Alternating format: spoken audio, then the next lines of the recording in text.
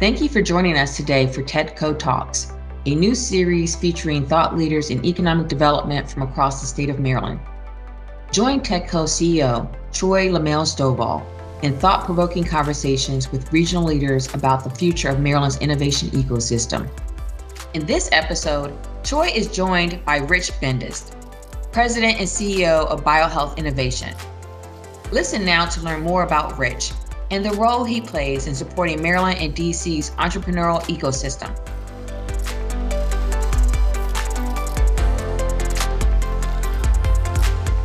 How's everyone? Hope everyone had a super week. Again, this is Troy Lamel-Stovall, CEO and Executive Director of TEDCO. Once again, with another episode of TEDCO Talks. And I couldn't be, I know I say this a lot, but I really am excited about the gentleman we're going to talk to today. And we spent a lot of time in these last several weeks and months talking to individuals who have truly moved the needle in terms of Maryland's innovation and entrepreneurial culture. But we're going to talk to someone today that's not just done that in Maryland, but really across the country, and really has invested his career in innovation and entrepreneurship.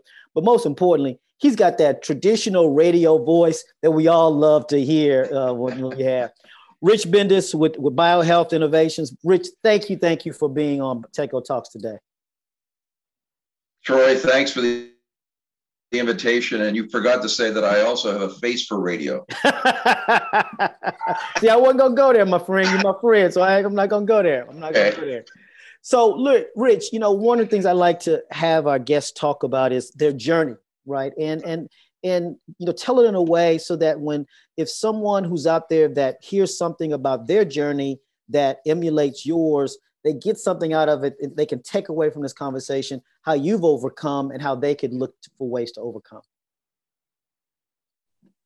Well, thank you for that. And I was thinking about that question when we talked in advance about the journey, and I was reflecting on something that happened a long time ago, Troy, and that was, I was very fortunate to get an Entrepreneur of the Year award from Ernst & Young. And I was standing up there giving my acceptance speech, and I was just recognizing where the genes came from for entrepreneurism, because my parents had a mom and pop grocery store in Pittsburgh, Pennsylvania, and we lived above it in an apartment. So I never thought about them as entrepreneurs, but that was really the beginning. And we talk about roots.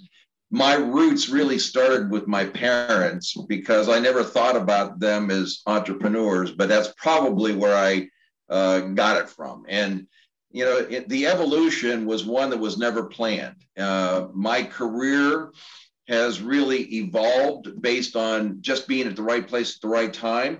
And just very briefly, I started out in large corporations, Quaker Oats, Polaroid, Texas Instruments, Marion Laboratories.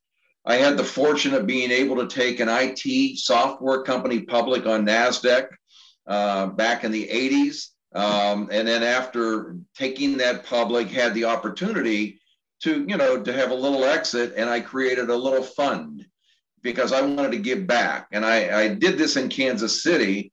And it was really, we created something called the Silicon Prairie, because it wasn't as robust as the Silicon Valley. So we created something out on the prairie, but we really didn't have all of the bankers, the lawyers, the accountants, everybody that understood technology back there. So we tried to build something to make it a little more engaging for emerging entrepreneurs that didn't have access to all of their resources they needed. And as I progressed through my career, I did have the opportunity to make investments as an angel investor to help other people sort of in the technology and the life science space, migrated to the East Coast, helped create Innovation Philadelphia, which was a private-public partnership in southeastern Pennsylvania, doing similar things that you and I do down here in Maryland. And then ended up in Maryland about 10 years ago. And just to give a little background, I was speaking at the National Academy of Sciences and talking about what it takes to build a robust ecosystem in the life sciences. Somebody from Johns Hopkins was in the audience, said, what you just explained is what we'd like to create in Maryland. Could you come down and talk to us? And so, from there, that's how BioHealth Innovation got started. And it really, I'm in Maryland today, Troy, not because I have to be, it's because I want to be. I love it. I can't think of another place in the United States or the world that has more assets, especially in the space that we're working in, the biohealth and life space, and really that are really underappreciated, maybe underconnected from where they should be. And what you and I are trying to do right now is to create greater awareness of the fantastic assets, technology, entrepreneurs, and partnerships we have in the state of Maryland. No, a lot of. First of all, thank you for that. Thank you for all you've done across the country around this, and obviously in Maryland. We'll talk. But I want to. If I heard as I was listening to you, and then what I've learned about you, you said right place, right time, and some people might interpret that as luck. But let's don't know just a minute, because luck isn't. I would agree. I believe luck isn't something that just happens. It happens because of something that you've done, and so. The other word I heard in your background there was perseverance. I guess I'd like you to talk a little bit about if you agree with that, and kind of it's because it's not always luck. It's about how you make that luck happen, and that has to do with perseverance. Yeah, and that's a really good reflection because growing up in Pittsburgh and then moving throughout the Midwest, Cincinnati, Indianapolis, Kansas City, I call it a Midwest work ethic and a work mentality. Is that basically nothing's really given to you. You need to work for it. Sometimes you have to be patient. The other is you have to be persistent, but it doesn't happen unless you work hard. And so at the end of the day, I think based on how my parents raised me and the environment that I grew up in, it really gets down to seeing what the goal is there, working as hard or harder than other people that are trying to achieve that same goal, and developing an unbelievable work ethic that will lead towards future successes. So the persistence is something that if you want to be an entrepreneur and you are not persistent, you probably will not be successful. So I agree with you 100% on that. I always talk about the 2 P's, patience and persistence, though. I love it. I love it. When I first got into this business, I got a chance to go to Silicon Valley and meet, what I call the kings of the Sand Hill Road. These people who are just legendary venture capitalists who are we were limited partners in several of their funds. And one of many things they told me or taught me was that this is as much as a great idea, they really were investing in the people with that idea. And it's really about investing in great people who may have an okay idea and not the other way around. And I guess my questions or thought is, as you said, that's kind of what I heard from you is, this is all about the type of people who may have an okay idea, not so much who have a great idea, but not so great people. Yeah, there's 2 elements to that. One of them is really organizational development when you're talking about people. And early in my career, I had the privilege of going to a week-long educational program, and it's called Building a Quality Organization. And in that, it basically said, you're only as strong as far as your shadow will reach, meaning that I can only reach this far, but the 2 people that I can touch on either side have to be extensions and complement and bring other skill sets that I don't have in order for us to succeed more than just me or you doing it by ourselves. And then the other thing when you're talking about entrepreneurial culture and mentality, I agree with that. You really need to have people that are ethical, they're vision, they're driven, they have a passion for what they're doing. And sometimes they might not have the best technology or the best market, but if you have the right people, sometimes you can get them to pivot into an area where they can actually succeed versus an area where they may have started and there's no pathway to success. But if you have quality assets and people to work with, then you generally have a better chance of succeeding with them. A lot of P's there, right? We got the pivot, we got the perseverance, we got the patience, and we got people. A lot of P's in that. But that's that. Hopefully, people will take a lot of P's. A lot of P's there. You're reminding me of something I tell my kids, and someone taught me. Said I tell my kids all the time that you can only rise, Rich, to the highest level of the lowest level of the people you keep around you. And so, it's about elevating yourself by elevating those people, having people around you who can help elevate you. Yeah, I agree 100%. And you know what? We're very fortunate here in Maryland because if you look at the quality of the people that we have the ability to interact with, we have one of the most highly educated states in all of America. But I don't think the people here wear their pedigrees on their sleeve. I think that the people here might be well educated, but yet they seem to be down to earth. They don't come across with that mentality of better than thee.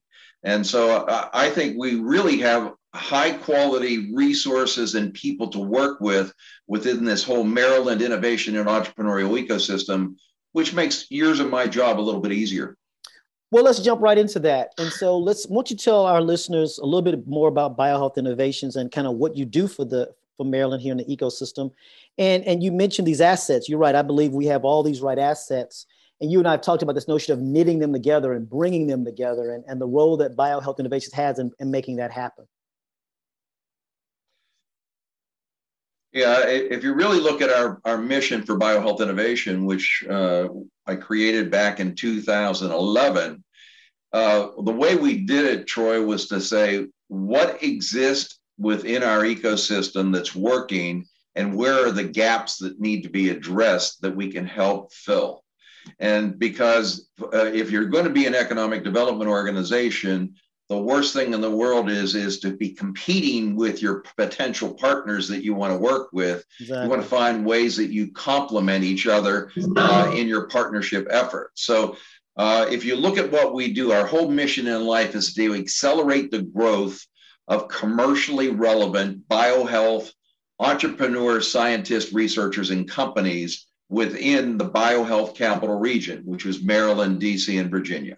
And if we look at where the epicenter is for the biohealth capital region, it's in Maryland, because we see that probably 80% of the resources and assets, companies, National Institute of Health, FDA, CMS in Baltimore, Johns Hopkins University System of Maryland, 2,300 companies. Mm-hmm. I mean, really, this ecosystem is real robust. The challenge I found, and maybe you have found as you enter, is that sometimes everything's not connected. Yep. And, when I first came into the region, I'll tell you a little funny side story. Everybody would say, "Where'd you go to school?" And, I thought people want to know where you went to college. No, they wanted to know what prep school you went to, And so I didn't go to a prep school in my life. And I definitely didn't do it in Philadelphia or Baltimore. But at the same time, also, I was wondering why we couldn't partner together and, trying to get people in Montgomery County and Baltimore or Washington, D.C. or Frederick to get on the same page sometime. And, I said, it's only 35 miles from Baltimore to Montgomery County. Why can't we just work together?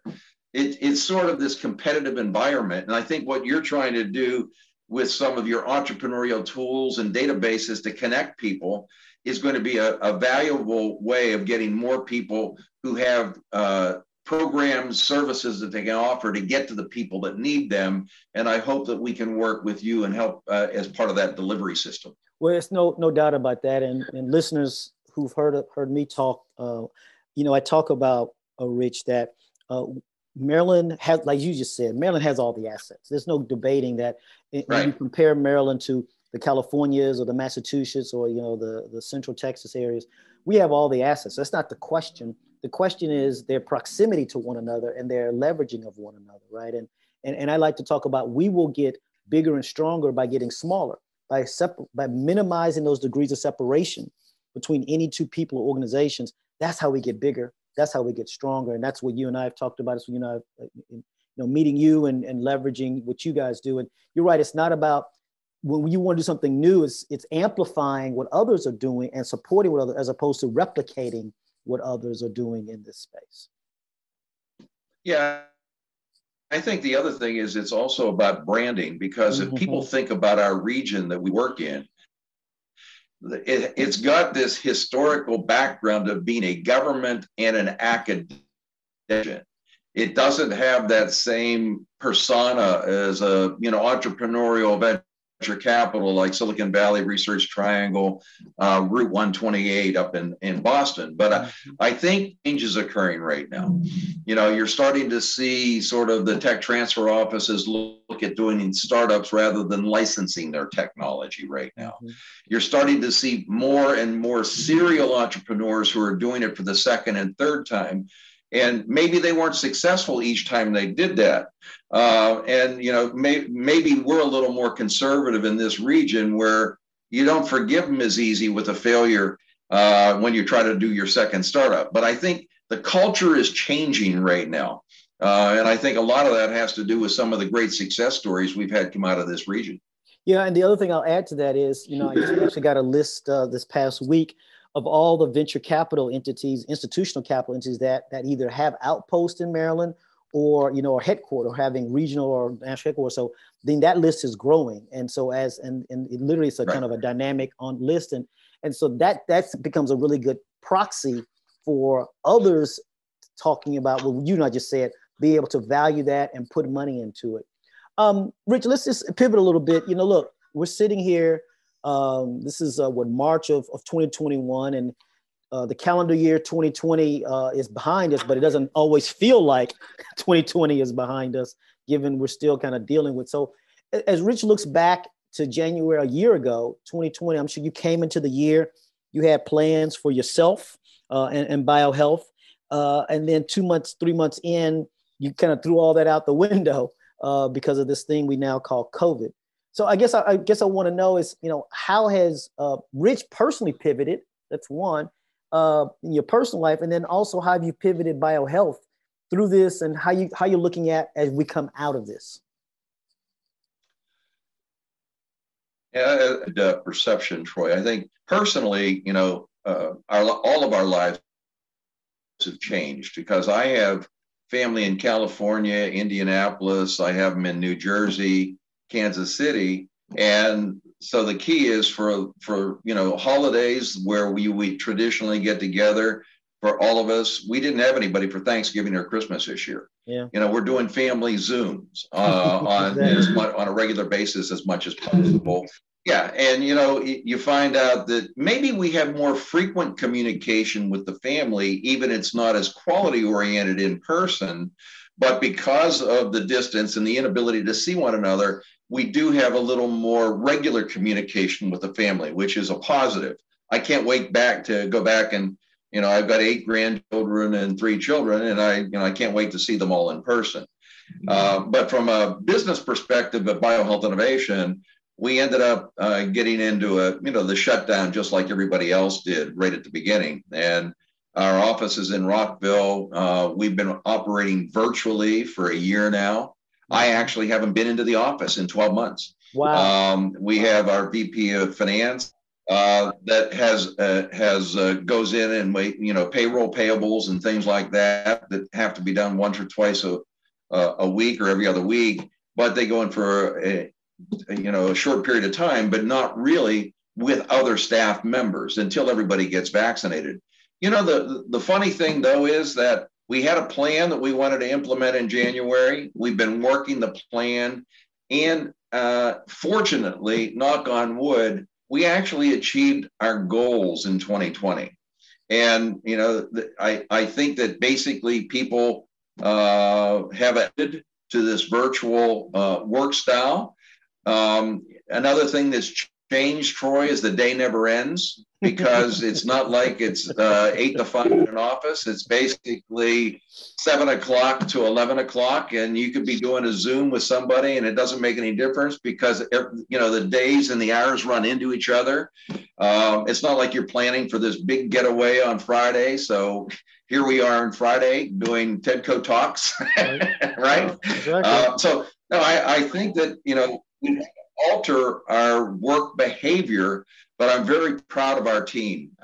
They have adapted extremely well. As a matter of fact, we've hired 4 people in the last 4 months. And those are new entrepreneurs in residence that we work with NIH on. And this is another dynamic of what's changed. In the past, our entrepreneur in residence program with NIH, they wanted everybody to live in Maryland so they could get to the office in Bethesda a couple times a week. Guess what's changed? Now they say, well, let's find the best person available wherever they are in the country that has the skills we need. So the last 4 hires, Angeles, Research Triangle, New York, and Louisville, Kentucky. And they're all doing work back here in Maryland, but they're not required to have to travel back to Maryland to go and be in the National Institute of Health office.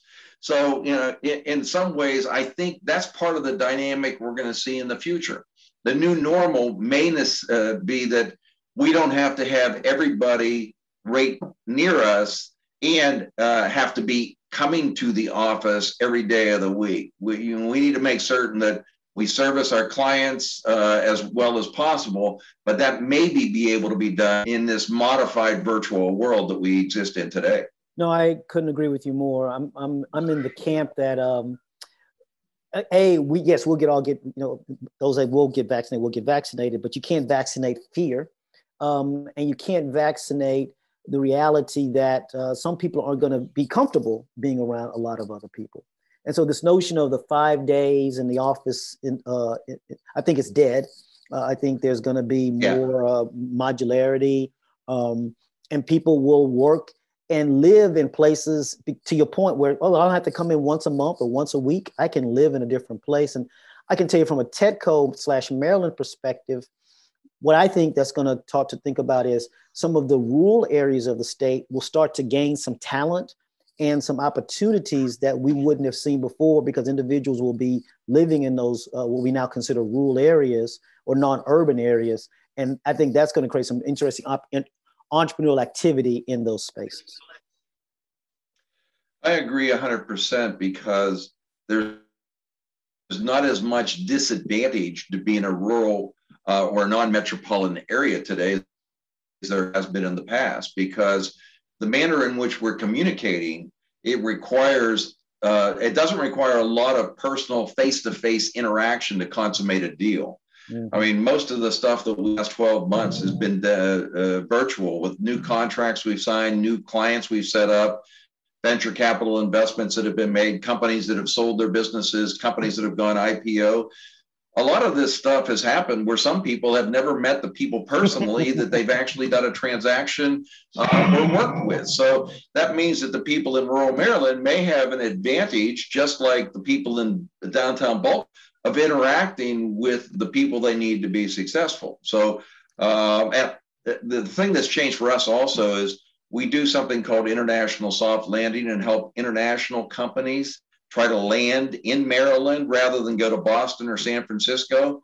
The door has just opened to where, we're talking next week, we have Italy, Netherlands, France, UK, companies we're talking to that would like to enter the United States, and they would like to set up initially some virtual offices because they can't come back and forth across the pond.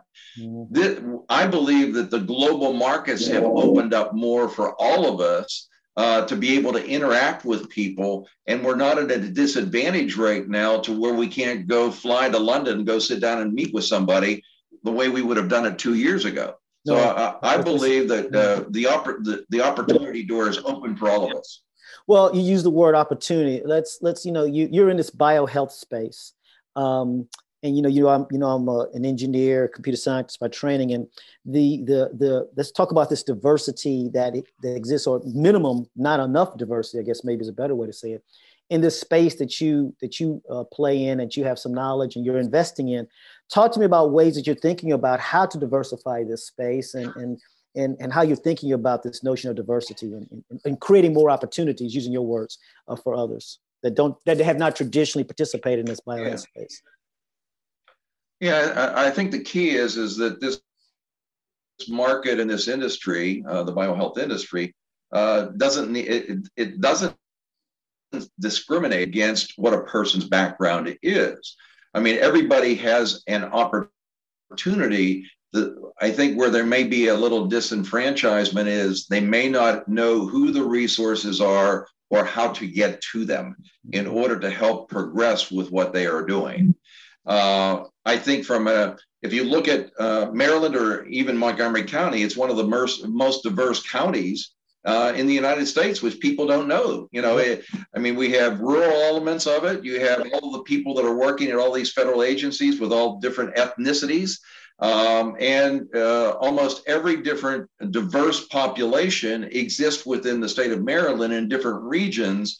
And I guess the key is, you probably are developing, I know that's one of your goals, to develop more programs and services to get to the underserved community, because that has not been as much of a priority in the past, and we need to do more of it. And you can see that happening nationally, just the amount of attention that's growing, that there's very talented people that don't have access to those resources they need to grow. And what we need is greater connectivity to connect them to them. No, and that's the word is connectivity and exposure. I'd use that other word is how do you get them more exposed so they know about those opportunities and they know to be a part of them, and thinking more broadly about the types of opportunities that exist in these spaces. And you're right, we've got different programs. If people go to our website, tedcomd.com, we have things like the Builder Fund, the Rubric. We're going to be launching a thing called the Urban Business Innovation Initiative. We have the Rural Business Innovation Initiative. So yeah, for us, diversity isn't just about gender or race, but it's also socioeconomic and geographic, to make sure that the opportunities for all Marylanders are available to them. And that's what we want to talk about. And I know you share that same goal. So Rich, as we close, I share that totally with you. As we close, I want to go back to kind of your kind of personal kind of COVID. I'm just asking people, what's been this kind of, I don't know about you, but, I've got every streaming service. I got probably too many of these streaming services running around. And with that, you pick up some old shows that, or old movies that you kind of been watching more than once. So what's that old show or old movie that you started watching because of COVID? Well, we're watching a whole bunch of those new series that come out too, that I've never been that in the past, and I don't watch a lot of them on TV. But I'll tell you the funny thing, Troy. I have a granddaughter who lives in Indianapolis, but she's going to the University of Kansas. I'm in Kansas City right now. She comes and spends 1 or 2 days a night with us in Kansas City. So that's part of the family we get to see, which is a blessing. Yeah. And after dinner, we all sit down together and she goes, "What are we going to watch tonight?" And so we're basically, she's getting to see movies that came up in the 80s or 90s. And we said, "Well, you've never seen that before?" And she said, "No." And so things that we've watched together with her. We just watched the one with Tom Cruise and Jack Nicholson on the favorite Few Good Men. Few Good Men. I was gonna say Few Good Men. Yeah, Few Good Men. With A Few Good Men. You can't handle the truth. You can't handle the truth. You can't handle the truth. Right. And then we watched the Watergate movie with Dustin Hoffman and Robert Redford. In Watergate, about that, which is historical, which he had never seen that before.